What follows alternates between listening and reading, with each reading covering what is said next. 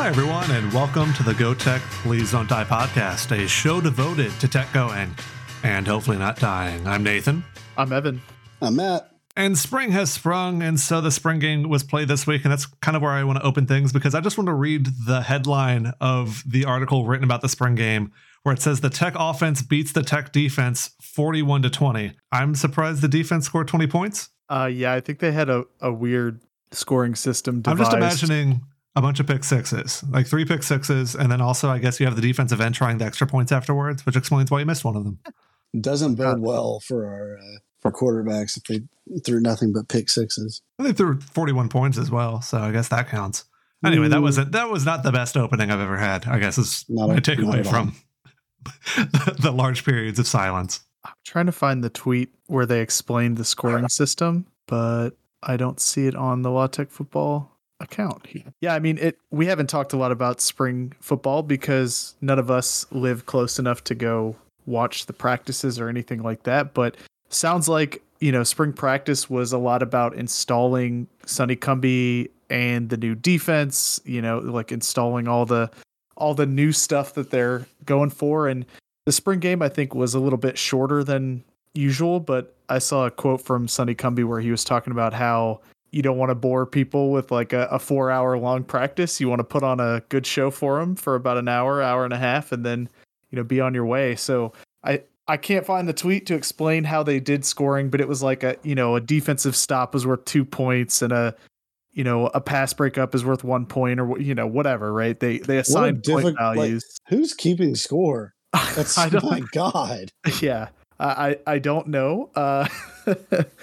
But I'm just imagining the entertainment instead of, we need this to be entertaining. So instead of playing a football game, Sonny Cumbie just goes over and suplexes if you Harlan Dixon or something. Yeah, if you drop a pass, you get waterboarded in sriracha sauce. Is that exciting? Jesus Christ. Is that entertaining? Do you want to watch that? I'm pulling half a chip just thinking about it. I will just say the story here from Malcolm Butler, it's from someone named Kyle Kavanaugh, starts out saying the up-tempo nature of the Louisiana Tech offense. And stop me if you can't handle it anymore. That Matt was talking about earlier. Says they outpaced the defense to the tune of a 41-20 tally determined by a special scoring system. So the other thing to note here, I think, is that it was really nice to see pictures on Twitter of a bunch of former players coming out. You had Troy Edwards there. Who else made it? I don't know. Harlan's dad, Kenneth. More of a father figure than an actual father, but yeah, plenty of former players were there. One thing that I want to point out, just based off the press conference that followed, or the press release that followed the spring game, one of the guys that was talked about and that had a 30-yard touchdown reception during this was a guy by the name of Bud Holloway, who is a redshirt freshman. Bud Holloway? He already has a nickname on the team. Bud wasn't the nickname? Air Bud was. Brutal. So we have, without ever looking at what this guy looks like, because he's a true freshman, I haven't seen him before. I'm just assuming he's a dog. Yeah, I mean, he does. Jesus Christ. It's so stupid. So fucking stupid. You're welcome. He's just an actual bulldog in a uniform. I'm just thinking of Tech 22 got bored. Two things across my mind: the shitty book series Anamorphosis, Animorphs, or whatever it was, Animorphs. Get your facts straight. Oh, excuse me. Yeah, a scholastic book reader. And absolutely then, right. Got this book at Pizza Hut rewards. Those horrible Air Bud movies where Air Bud inexplicably played. Well, all of it was inexplicable, but there was one that really pissed me off where he played volleyball, and they had this really bad shot of an obvious mannequin dog going up to spike the ball. I have some bad news for you about where this movie's ended. The last one involves his puppies becoming superheroes. So I could live with that. Okay, well then never mind. That part is explicable. The rest of it, yeah. The volleyball playing mannequin shaped dog is not okay. Yeah. Or dog shaped mannequin, I guess the other way doesn't make sense. The CGI budget was not high. They had to use puppets for all the. I appreciate them trying to make it look as realistic as they could. Yeah. So this guy, Air Bud, redshirt freshman, do we know anything about this guy? I mean, his player profile is pretty empty, but Evan, do you have anything on him? Well, yeah, it says here in the article that he finished the day with 3 receptions for 58 yards and 2 touchdowns. So, Not bad. Wow. Coach Cumby said, Airbud is an example of a guy being ready when their time comes. He did a great job today and took advantage of his opportunities. So, But so he came in, he was recruited obviously with Skip, but is he from Louisiana? Yes, he's from Oak Grove, Louisiana. I don't know where Oak Grove, Louisiana is. Oak Grove, Louisiana. It's in the middle of nowhere. It looks like in the middle of nowhere. I have to zoom up pretty far on Google Maps to figure out where it is. Northeast of Monroe. Oh, okay. Wow. Near Terry and I've Shelburne. never... But yeah, so Bud Holloway wasn't the only player on the field that day. I know the quarterback situation is the thing that What if he I'm was most the interested. only player? It's just a that would've dog been running around the entertaining. field then. Now that's an Airbud premise. So But yeah, the quarterback situation, I think, is what we're most interested in to try somehow to steer this back on topic. it's gone. There's too many rabbit holes. What is the quarterback situation? Evan? yeah, so the game started with TCU transfer Matthew Downing getting the start under center. He was able to lead the Bulldogs down the field with a few completions, and then also ran the ball for a 15-yard keeper, so that's interesting. But the drive stalled, and Jaden Cole scored some points for the defense with a sack. But Downing continued and ended his day 9 of 12 for 110 yards and a touchdown, and that was in his 2 drives combined. Then Parker McNeil, the Texas Tech transfer, checked into the game. So I think realistically the competition is probably between those 2 guys. And so he went 6 of 10 for 65 yards and a touchdown. So Just couldn't go 6 of 9. Yeah, Landry Liddy also got some snaps in, although he still probably won't start as a true freshman. No way. But he did go 7 of 10 passing with 47 yards, including the final drive of the game where he set what could have been a game-winning field goal, depending on how the scoring worked. If field goals were worth 21 points each, then it was a game-winning field goal. I heard someone had dropped a touchdown pass from him as well. Yeah. What's interesting to note about these is that you've got 7 of 10 for 47 yards. I mean, that sounds like a lot of short passes, which I think we probably expect from a, sort of up-tempo offense, especially at this stage, right, in spring practice. So, hopefully Liddy can look downfield a little more. And obviously none of us were there, so it's hard to say like exactly what he was doing. But the rule is now that they can play 4 complete games and still be redshirted. yes. So fully expect him to get on the field at some point. Yeah. And here, even if it's a mop-up duty. Not saying that he's going to spin it. Not saying he's going to spin any heads around. But you're not saying he's not. Well, I could definitely see a situation where like either we're getting blown out or we're blowing someone out, and instead of putting the second string quarterback in, the Coach Cumby's just like, hey, let's put in Liddy instead, And then he comes from behind to win us a game after being down by 45 points with 4 minutes left in the fourth quarter. If that happens, erect the bad statue immediately. Erect the Baker Mayfield-esque statue. So I know that we had a lot of transfers out in football, defensively, some offensively.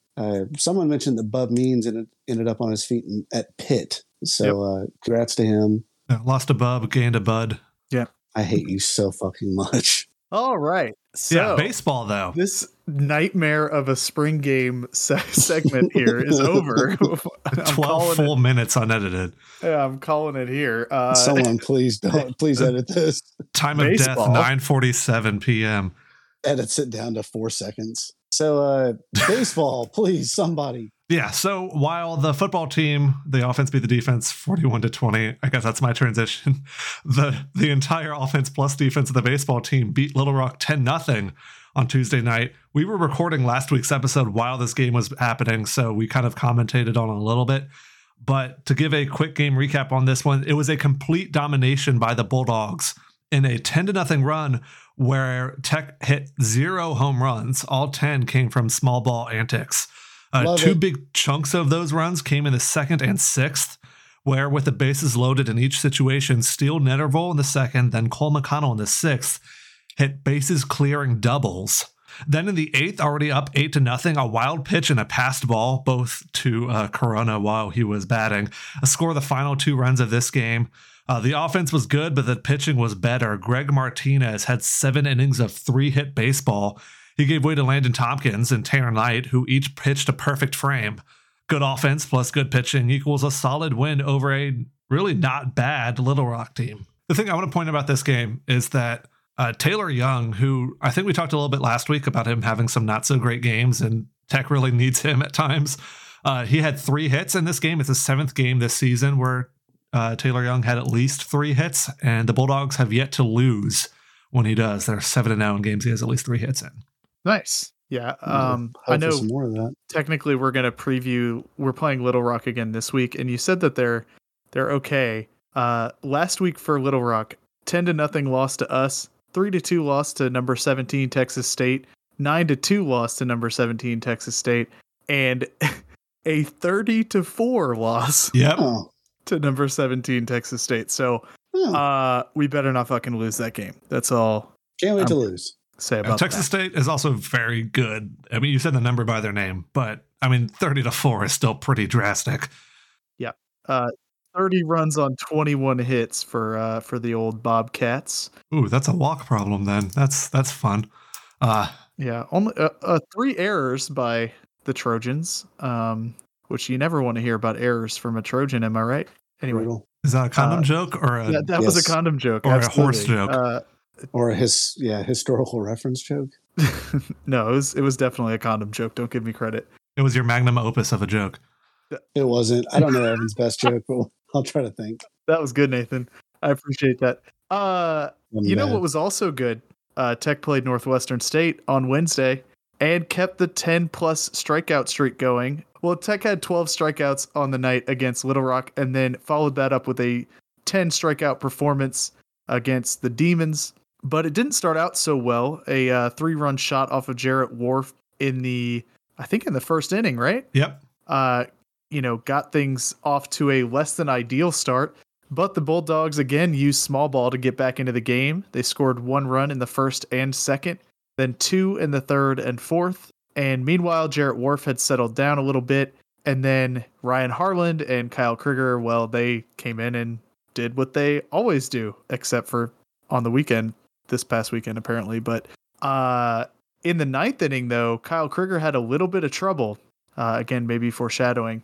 But his second inning of work being that 9th inning, he hit a batter, gave up a single, and then hit another batter. So the bases are loaded, I believe. Yeah. But then a double play and the final out, he gets the final out as a strikeout to close the door and give Tech the win.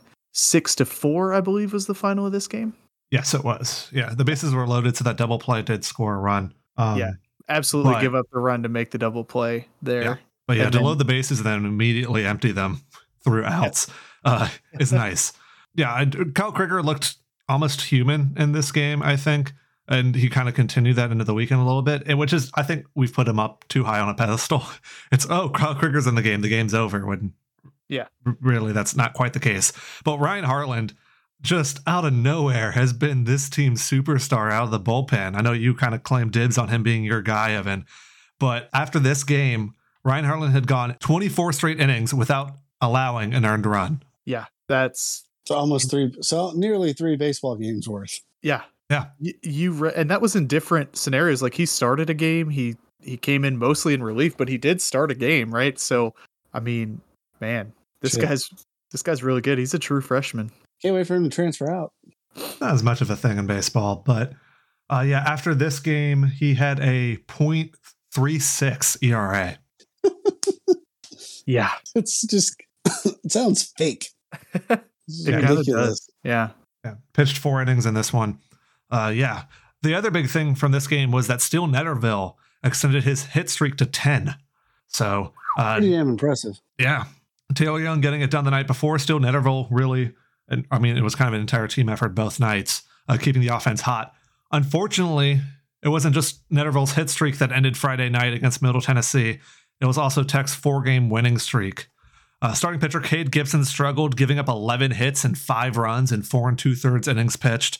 The other 2 runs from Middle Tennessee came in the 8th when a throwing error with 2 outs and the bases loaded by the newly substituted in Greg Wallace at first base allowed the 2 Blue Raiders to cross the plate and increase that lead. The offense, meanwhile, had something going in the third, scoring twice, but a solo homer by Matuli in the 6th inning was the only other offense to speak of all night.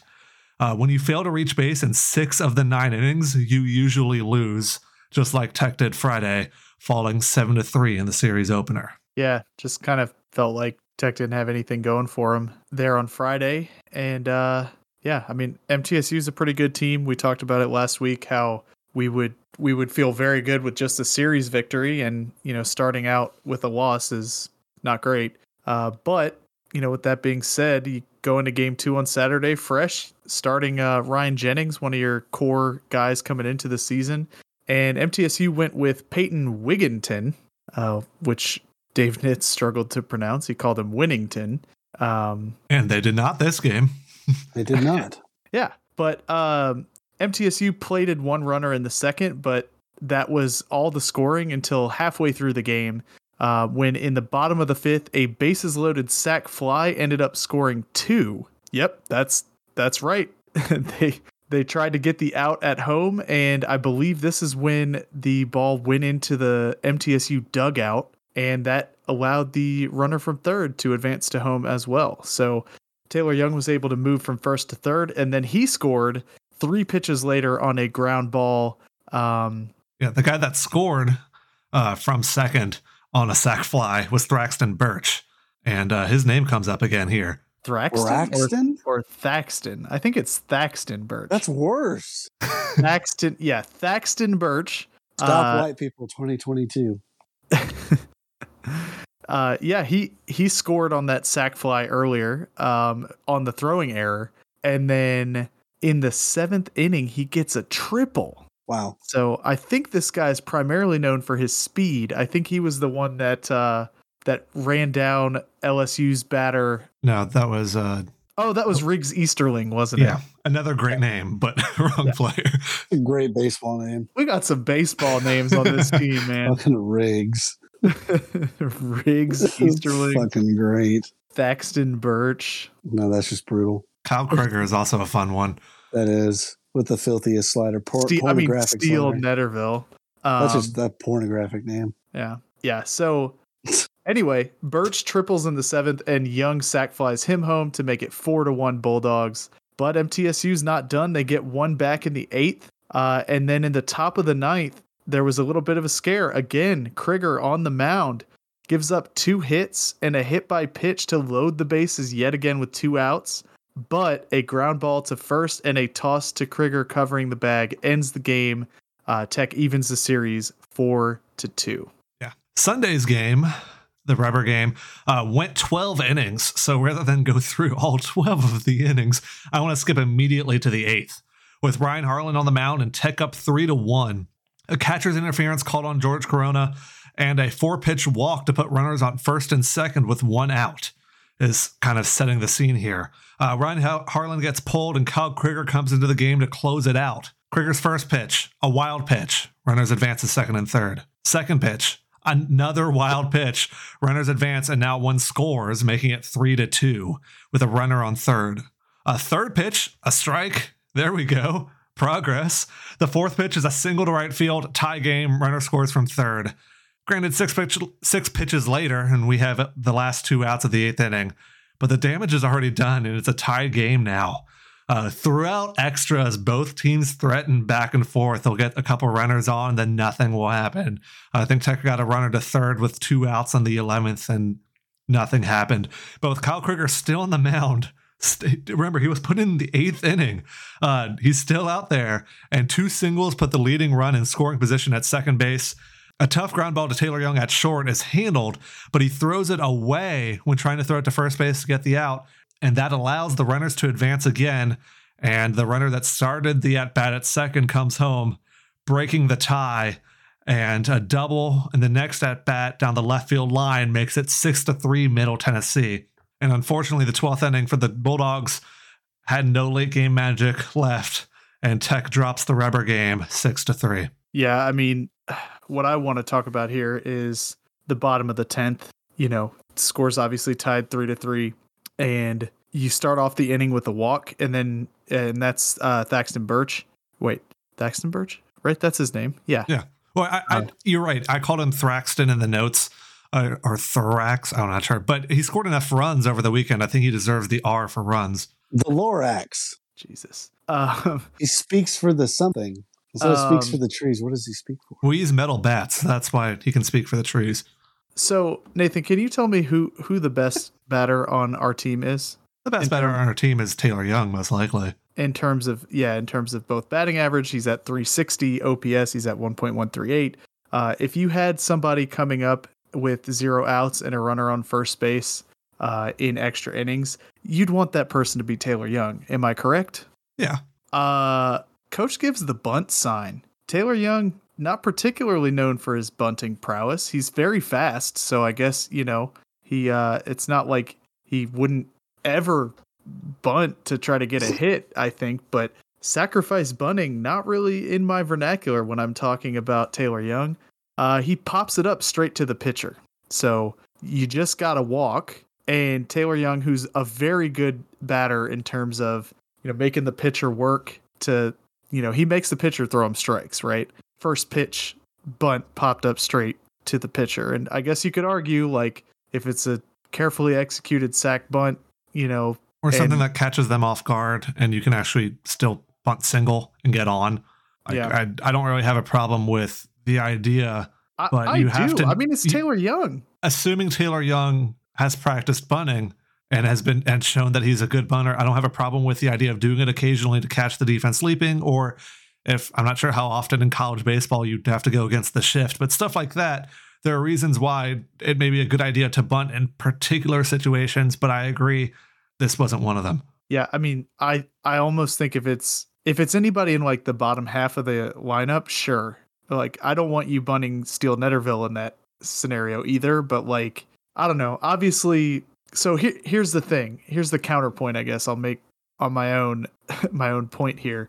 If Young successfully executes this bunt, here's what would have happened. Birch would have moved to second base, and then the very next batter is McLeod, who singles to left field. And so probably what happens is Birch goes from second base to home, if Young had successfully moved Birch over. So I guess that's what coach was thinking, right? That's what you want. Unfortunately, though, Young popped the bunt up to pitcher, McLeod singles, and so there's 2 men on, and then Steele Netterville and Cole McConnell both struck out swinging. So it's just unfortunate, right? You had 2 men on with 1 out and you couldn't get anything done. I do want to amend what I said very quickly. Okay. Because I said, assuming that he's practiced bunting and stuff like that, it turns out I can look up to see the last time he had a successful sacrifice bunt. Do you want to guess how far back it was that Taylor Young had a successful sacrifice bunt? 1936. I don't think it was Bob. I don't think it was this season. So maybe last season, I'll guess maybe like March 15th, I'll say. Right month, wrong year. March 7th, 2020. Wow. At Wichita State. Wow. That was the last successful sack bunt. Yes. Wow. I mean, the guy's hitting 360, right? I take my chances with them. Yeah, I kind of want to just skip to the tweet of the week that I picked out just because it references this event rather than going back to it later. But at Latex Sports, I'm in the old habit of saying sports report, at Latex Sports Central tweeted the fact that TY even knows the bunt sign is troubling. He needs to be completely unaware of that sign in the event coach accidentally gives him the signal. True. Very true. So yeah, we'll just go ahead and get tweet of the week out of the way here because that's pretty relevant to what we're talking about. I mean, the other things I wanted to talk about this weekend, Ryan Jennings in the Saturday game, we've talked about his struggle throughout the year. He pitched 8 innings, under 100 pitches too. Kind of a great game from him. It was our one win, and granted, he wasn't perfect, but that's what I was hoping to see out of Ryan Jennings all year long. And maybe if it's a flash, it's still nice to see that he still has at least something.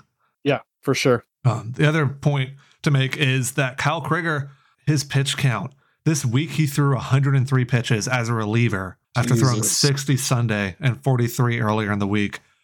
I don't think he should have been out there for the 12th. I don't think he should have been out there for the 11th either. You have to be able to trust someone else in your bullpen because the 60 is the highest he's thrown all year. I think he threw 50 something at one point during the year. Let's see if I still have that tab open. But that's a lot to ask for your pitcher coming in as a closer, supposed to get was it 5 outs on Sunday and ends up throwing 60 pitches. He threw 55 at LSU in that game, where I guess, he just stuck around and never left the mound once he came in, even though that game went to extras too.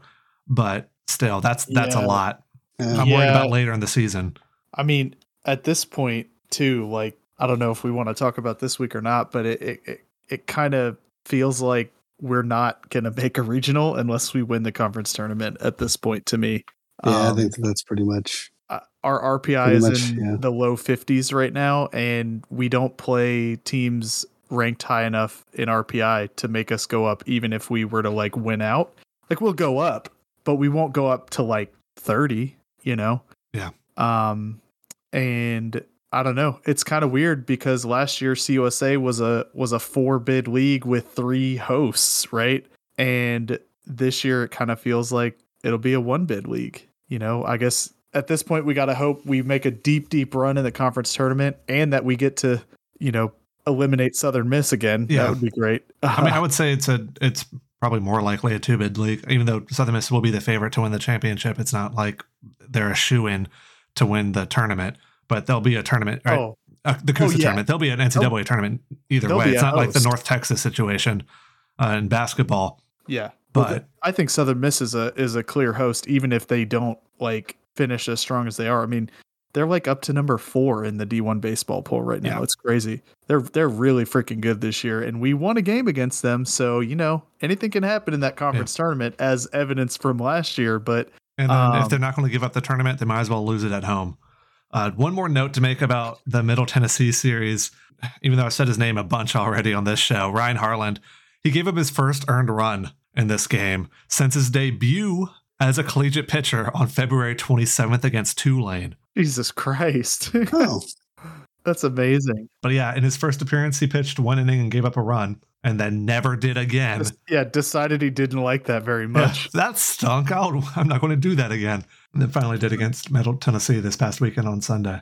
Yeah. And it feels like if Kyle Krieger throws 2 wild pitches in a row and the batter or the base runner is Ryan Harlan's, I don't know. It just feels like that's not fair to give him that earned run, but I guess that's the way baseball stats work. I don't know. Earned runs isn't perfect, but it's better than wins and losses.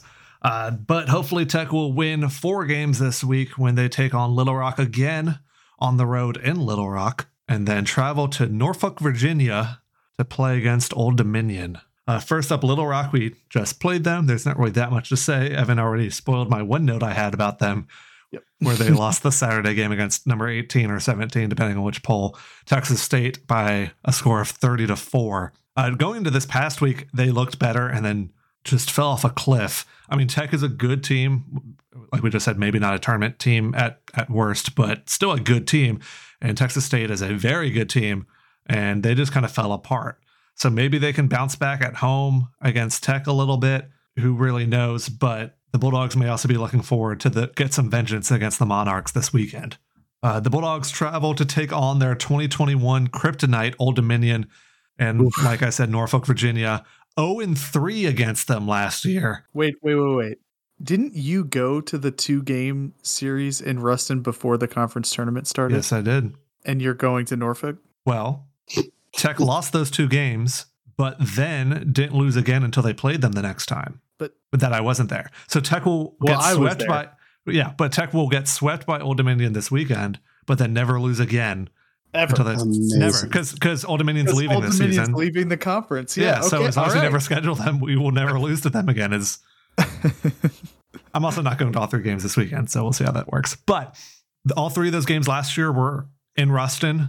This year, they're all in Virginia as a part of a 3-game series. Evan, what can you tell me about this Old Dominion team? Yeah, I mean, looking at them, it kind of feels like they're in a similar boat to Tech, right? They're a good team, but they're kind of struggling to live up to those expectations they set last year, where they were technically a host. They played at South Carolina, but they were the host school, I guess. They're number 62 in RPI this year, 28-10 on the season. So that's a pretty good record, but they're 10-8 in conference play and really haven't played very strong baseball in CUSA play. They haven't swept a conference series, but they did take 2 of 3 from MTSU. And they also played and beat number 8 Virginia a few weeks ago and will host the Cavaliers this Tuesday again. So, yeah, I mean, that's pretty eerily similar to Tech, right? Like we beat LSU both times we played them, and we've done pretty well, but it feels like we're not doing as well as we should be. Nathan, I want to know about some of the players on this team. And first and foremost, can you please tell me, is Kyle Battle gone? Kyle Battle is gone. Okay, good. Because I still have nightmares where I see his home run go over the big black wall as they win the Conference USA tournament on our home field. Kyle Battle is a Yankee now in their single A squad, playing for the Tampa Tarpons. Tampa Tarpons. Interesting. Yeah. Either way, he's not a Monarch anymore, so I guess he kind of is if he's a Yankee. Anyway, yeah. This year, though, no shortage of scary bats, though. They have 4 guys with an OPS of above 1. Get ready for some names, guys. This will be fun. Matt Courtney without the R. Again, we're really kind of missing the R's and last names. Andy Garriola, Robbie Petracchi, and Carter Trice. All 4 of those guys, OPS of above 1. And all 4 of them hit home runs at an absurd rate. There are 64 home runs just between those 4 guys. Tech has 52 as a team. Wow. Old Dominion as a team has 88. Oh. Wow. So, yeah. That's kind of scary, right? Right there, just on the surface. We're fucked. Part of it sounds like maybe their ballpark could be conducive to hitting home runs, but they've hit 88 and allowed 30. So no, they're just good at hitting them. It's not like they play on the world's smallest baseball field. That would be Marshall. They play at a little league field. Anyway, pitching doesn't provide much better news for Old Dominion. The Friday night starter is Blake Morgan. He started 8 games, pitched 38 innings, has a 0.70 ERA and a whip of under 1. Walks and hits per innings pitched. Wow. Friday night is going to be tough. Luckily, the other 2 guys that will be starting on the mound are a little bit more human. The Saturday starter is Nick Pantos, a 3.20 ERA, and Sunday is Sam Armstrong, 5.98 ERA. Hands and arms. Look, this has been a long show. It has been. Yeah, so let's try to wrap it up in the bullpen, because the one name to know there is Brad Domzanski. ERA of 0.64 matches Ryan Harlan's. He's only thrown half as many innings pitched as Harlan, so we may not see him as often. Jacob Gomez, though, is our most used reliever, but he's only posting a 7.06 ERA. Yes, so please. Hopefully throw him out there a little more. Yeah. But how do you think this week will go? Little Rock we just beat, but you never really know. And then Old Dominion's a tough team, even if their record doesn't really quite show it. Yeah, I got 2-2 with a win over Little Rock. So Same. Unfortunately, I think we take 1 from Old Dominion, which is better than we could say last year, I guess. I'll return to optimistic mood and say that Tech sweeps the week. Wow. Okay. Just because I want to watch some winning baseball. There you go. We've pointed at it. I'll be in Norfolk for at least a couple of these games this weekend, including the Saturday game, where we'll have an alumni lunch beforehand. So that'll be fun. Oh, that's nice. Yeah. So that will be some good news if Tech wins those 3 games, and 4 games if you include Little Rock. But the Techsters in softball did not disappoint this past week. No, they did not. As we said last week, coming into the weekend, Tech was a half game back from UAB in the division standings. They really needed at least a Series W to stay in the mix for an auto bid to the conference tournament in a few weeks. In game 1, Tech pretty much scored all 9 of the runs that they needed to run rule UAB in the 4th, 5th, and 6th, and then close it out with a walk-off run rule 9-1 in the 6th inning. I don't know why there's an 8-run run rule in the 6th or 7th inning of softball games. I don't know. Just adding to the confusion of what softball rules are. Yeah. Game 2 was a little bit tighter with only 3 extra base hits total in the game compared to 6 in the first game. Going into the 6th inning, though, Tech was up 3-2, but an RBI single from the Blazers made it a tie game. Then with 2 on and 2 out, Brooke Diaz hits a double to right center, scoring Sierra Sacco, and a lot of S's in this sentence. Yep. Scoring Sierra Sacco in the second walk-off win of the weekend. You switch from S's to W's real quick in that sentence. Yeah, there you go. And in game 3, it was sort of the opposite of game 2. Tech decided to score all of their runs in the first 2 innings, plating 3. and then just held on for dear life to win the game and take the sweep of the previous second place Blazers 3-2 in that game 3 on Sunday afternoon. Yeah, so this weekend, Sierra Sacco, or do we establish if it's Sacco or Sacco? I think it's Sacco. That sounds right. I usually do it wrong the first time, so I just have to go against my gut every time. Sierra Sacco led the team with 5 hits and 6 walks, and on the weekend, or the week, I guess, had a 1.661 OPS. Yep, she's good. That's very good. Caitlin Cooper, Kylie Neal, and Maddie Green all each had 3 RBIs. Yeah, and speaking of Sierra Sacco, we talked about her last week. She was leading the nation in hits going into the weekend, and she added 5. So anybody want to do some quick math and tell me how many hits she has now? She had 64. 64 plus 5, carry the 3. That's 69. Nice. But unfortunately, that young lady from Wichita State had a bunch of hits this weekend, and she's now in first place with 71. So Sierra Sacco just 2 hits behind Wichita State's, I think her name's like Sydney McKinney or something. So Australia.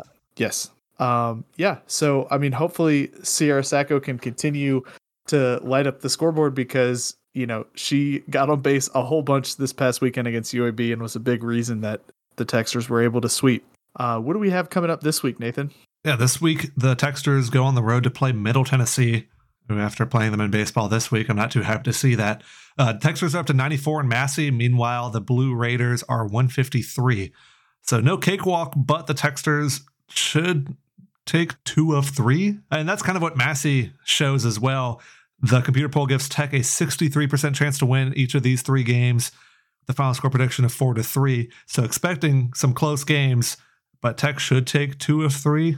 Yeah, I mean, honestly, I think Massey is like massively underrating, massively underrating. Stop the Texters. I'll keep going. I mean, if you go back to their first conference series, which was a sweep back on March 11th, 12th, and 13th at Florida Atlantic, they have not lost a conference series since that point, and they've lost really just 3 games in conference play.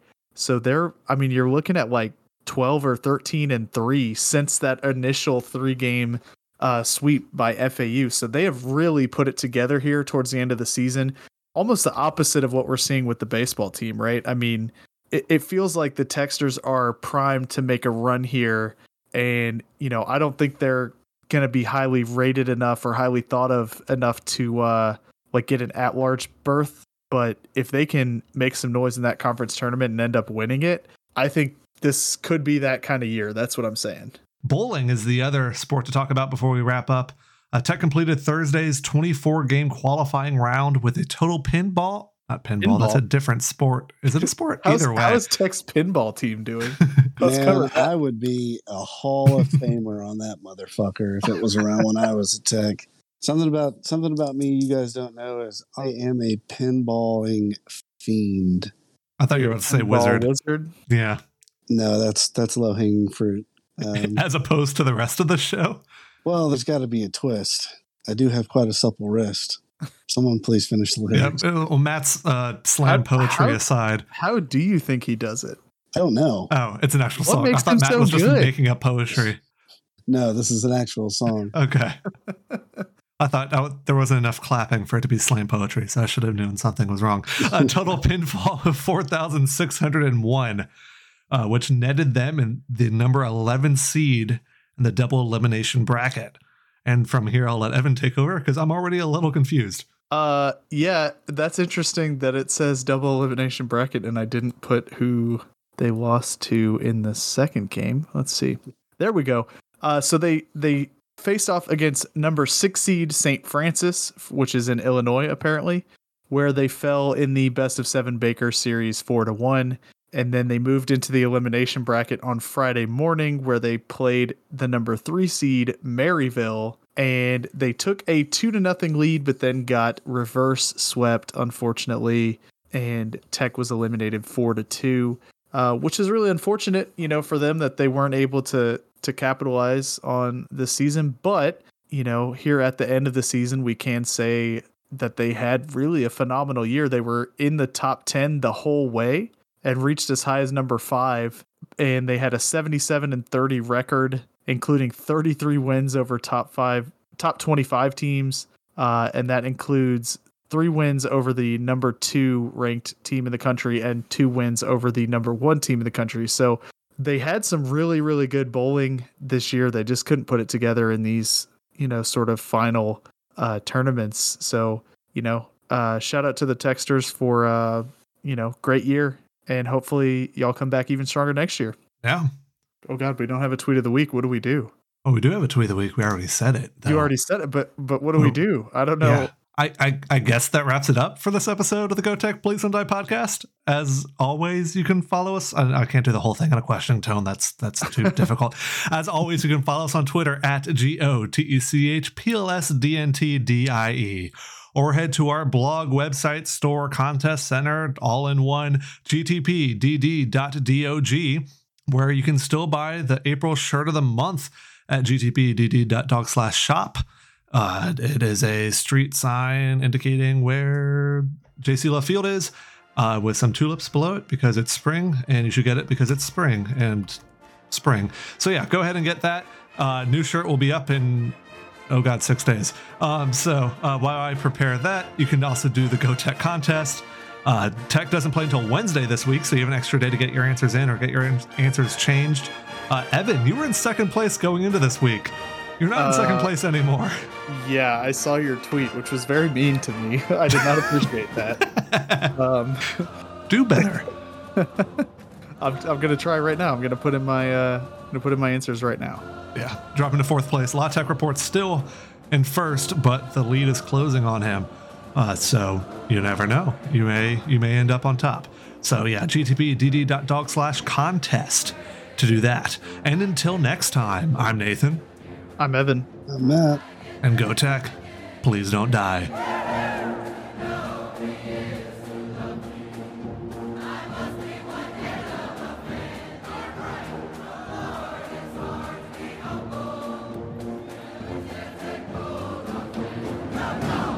Good offense plus good pitching equals a solid win over a really not bad Little Rock team. UALREB. They changed their name to Little Rock. What? Yeah, so they're no longer UALR. At least they're not going by And Arkansas. Look on this podcast, we allow people to change their names if they're not little bitches about it, So